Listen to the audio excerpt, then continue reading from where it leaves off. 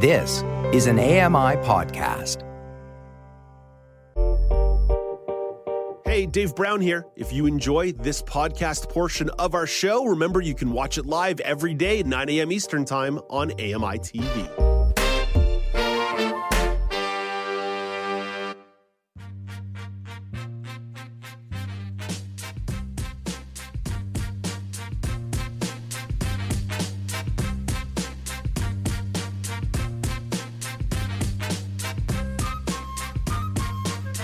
Welcome back. It's Now with Dave Brown on AMI TV. Ice fishing season got off to a slow start in a huge swath of Canada. Folks in the Winnipeg area are only getting out on the ice starting today. Eastern Ontario has been warm as heck, which has definitely kept ice fishermen off the lakes and ponds in that neck of the woods, and that's probably bumming Lawrence Gunther out. Lawrence is the host of Outdoors with Lawrence Gunther on AMI Audio. Hey, good morning, Lawrence. Happy New Year. Same to you, Dave. Lawrence, it was really mild last week in Eastern Ontario. I experienced that one big time. It really feels like this time of year, this is when safety and ice fishing really go hand in hand. You're right, Dave. And the thing is to be patient, right? If you rush out there with some of the, the more adventurous types or foolish types, I call them, onto 2 inches of ice or soggy ice that's decaying, you're just asking for trouble. Yeah. What are some of the evaluation points? What are some of the things maybe a more beginner or intermediate ice fisherman needs to know about thickness and safety before they get on the ice? Well, you want to have like 4 to 6 inches of good solid black ice, right? Not the cloudy ice, the ice that's full of snow and slush that just sort of froze like a milkshake. So, 4 to 6 inches, that's 10 to 15 centimeters. How do you test that? Bring a spud, walk a bit, spud through the ice, see how thick it is. If it's solid, if your spud's crashing through, then think twice, get back off of it. That's really important and you can never really trust ice. So you always want to think about, what am I going to wear? So a flotation suit or a life jacket, if you have one, an inflatable life jacket on the outside of your clothing. No one's going to laugh at you at the beginning of the season if you do something like that. Having some ice picks around your shoulders, hanging there, ready to go. So if you do fall through, you can, there's nothing to grab onto if you're just sort of dangling in a hole and holding yourself up by your arms. So to have some picks in your hands that you can slam into the ice and use to pull yourself out like a seal, lie down on the ice on your stomach and kick your feet and pull yourself out like a seal. That's important. And just be aware, go where people are going. Don't necessarily go into places where there's no sign of any human activity.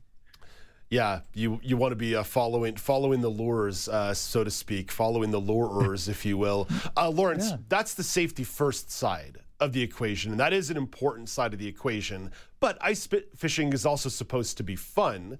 What are the things that someone can bring along to make the experience more fun besides a flask of whiskey? A little propane heater for heat is one thing. Some shelter would be nice, or even a windbreak of some sort, just to cut that little bit of wind. Some food, something to cook on, make some warm food, some warm drink. That's always great. Underwater cameras are very popular, so you can lower them down into the ice and you can see, because in the wintertime, the water gets very clear because there's no wind stirring the water up. So if you have some vision, you can use some underwater cameras to look down there. And just having some friends and family around, that's really what counts, right? Ice fishing really is a community activity. Yeah, spending time with people is a lot of the fun and a lot of the reason why you want to go out there and spend 8 hours freezing your nips off on the lake. Lawrence, what about the disability lens to this? What are some of the tips and tech that you would recommend to someone who's blind or partially sighted when they want to get out on the ice? Well, amazingly, this is where we do well, right? It's people with low vision, no vision. If you think about an ice-covered lake, it's just covered in ice and snow. No one can see what's down there. You drill a hole, you're peeking, everyone's kind of looking. You can't see much. So everyone's fishing blind, right? So, the kind of gear I like to go with is they have little ice fishing rods you can buy. Some of the tips on those ice fishing rods are very springy. They call them like spring bobbers or spring tips. You want to avoid those. You will feel nothing. And if you can't see that tip going up and down to signify a bite, it's pointless to you. So get a rod that has a slightly stiffer tip, so you will feel some of that activity. You can put a little bell. They sell little bells you can clip onto the tip of your rod. So if you put your rod down in a rod holder and some activity happens, you'll hear those bells tinkling. If you're in a shack, you can get rattle reels. So if the reel starts to unwind, the little rattles go off inside the reel. Another one, my favorite, is a blue tips, BLUETIPZ. You can clip them onto your tip up. So these are little ice fishing things that you set around in holes. And if you get a bite, a flag pops up. Well, your little blue tip clips to the flag staff. So when it pops up, a mercury switch goes off. It sends a little Bluetooth signal to your iPhone, very accessible. And all of a sudden you get a message on your iPhone saying, hey, number 2 is active. You get an audio message, and it's a lot of fun. Lawrence, I am too immature to hear anybody use the expression stiff tip, so I'm just going to move on and start talking about guide dogs. How does your guide dog like being out on the ice? They love it, Dave. They can see in 360 degrees for miles in all directions. They just love being out there. You know, they get real sort of territorial. They want to pee on everyone's equipment, so watch out for that. You don't want your dog marking your equipment is one thing. When they start running over to other people's tents and peeing on the corners of other people's tents, it's not appreciated. But the main thing is, you know, think about what they're standing on. It's much better for a dog to stand in snow than it is to stand on bare ice, right? The snow is insulation, and they love being on snow. Bare ice, you don't want to scrape it down and keep the dog on bare ice. Always make a nice snowy bed for them. And if there is no snow, which is what we're facing with now, you know, think about some protection for the dog's paws so they don't get cut from ice shards, right? You know, their dogs you got to take care of the paws, right? The other thing is, they want to run on ice, and you want to prevent that, because if they run and get a joint strain, you know, some sort of sprain in their ankle or hip, or you know, that's going to prevent the dog from working for weeks potentially, and it could be a problem going down the road. So, you know, keep the activity to a minimum. If it's glare ice, they want to run and they want to slide and fool around. But if it's just glare ice, that's one thing. If it's snow, that's quite another. Let them run. Put a little bell on them. And get them into some shelter, you know, if it's really cold. If your dog's not used to standing around in bus shelters and taking long walks in the wintertime, he's not going to have that tolerance to cold. So you're going to need some sort of shelter, right, to keep the dog, to give him a break from that freezing cold. You can't take a city dog out of an apartment and plop him on the ice for 8 hours and expect that he's going to have fun all 8 hours. At some point, they're going to get cold. Yeah, so, you know, it's important to have a blankie. Definitely a blankie, maybe one of those sheds with a space heater, you know, the bougie way of ice fishing, the Dave Brown way of ice fishing. Lawrence, I know you love ice fishing. What are some of your fond memories?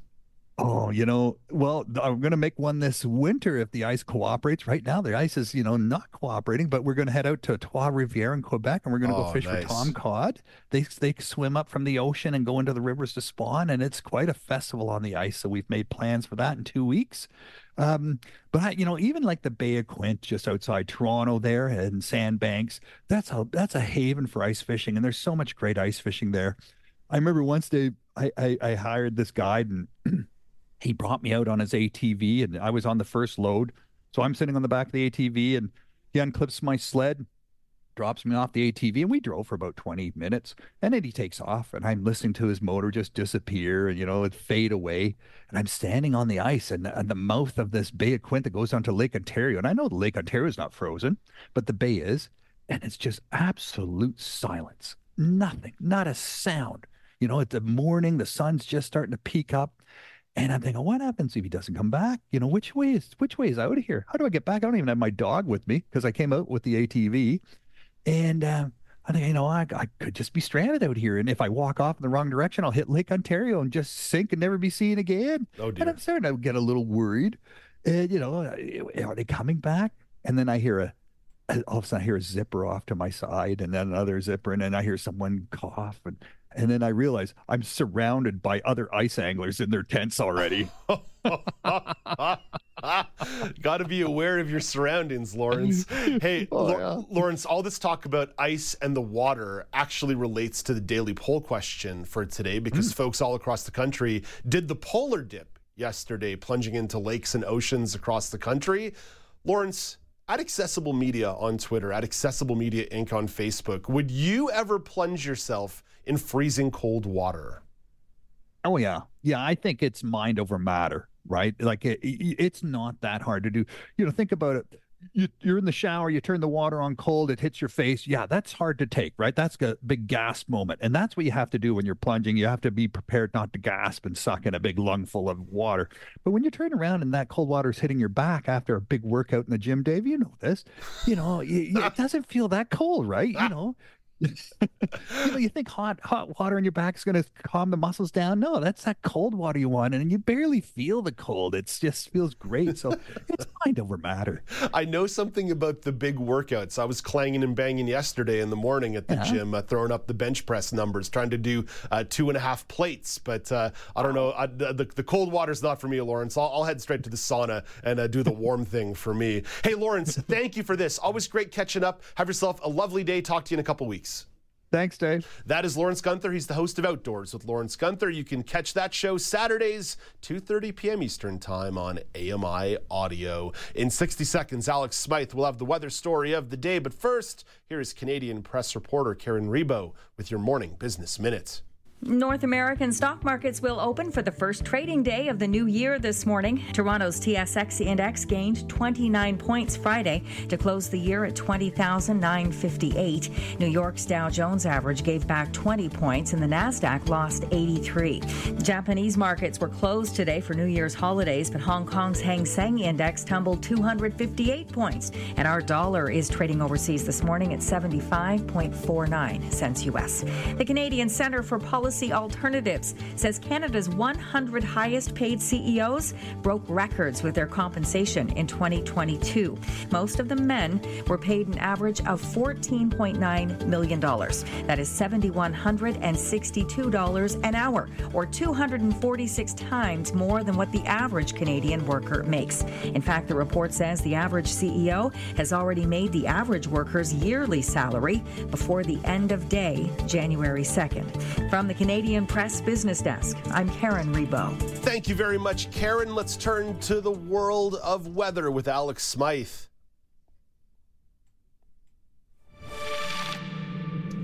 Alex, you've got a little bit of reflection to do on what was a busy weather month in the province of Ontario.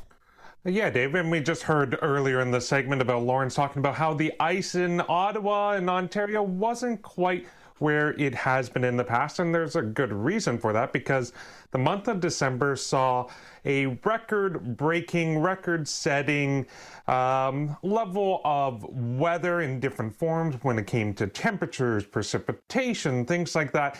There were numerous records broken in December for Ontario, so I want to kind of go through some of them and highlight some of the key numbers. So, in terms of the conditions and the weather and the warmth itself, Kenora saw the highest average and warmest temperatures in December on record by 3 degrees. It was setting a new temperature warm of over 3 degrees above its seasonal conditions. Meanwhile, in places like Hamilton, London, Windsor, and Toronto, it was their second warmest Decembers on record. So Kenora, warmest on record. For those other places, second warmest Decembers on record. When it came to precipitation, it was really dependent on the location. So the province saw an above average rainfall for December. Places like Toronto saw 200% of the average rainfall. Ottawa, also 200%.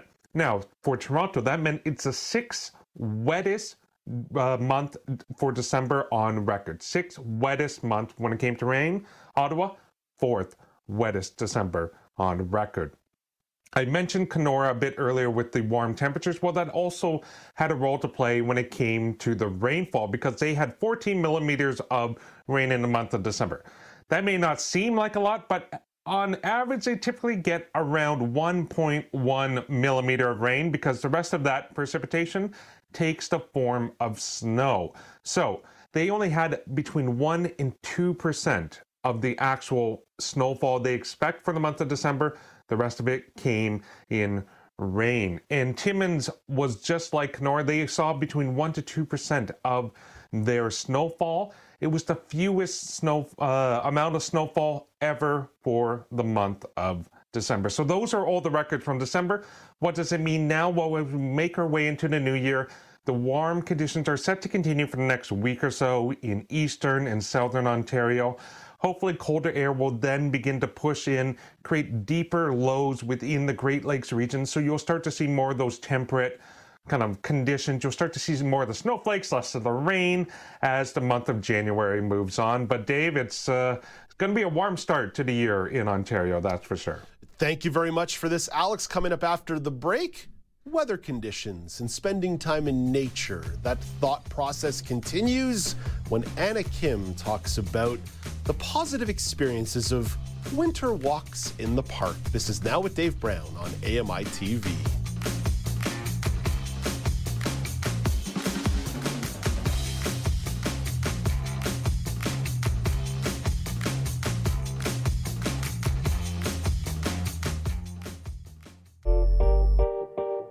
Hey, Dave Brown here. If you enjoy this podcast portion of our show, remember you can watch it live every day at 9 a.m. Eastern Time on AMI TV.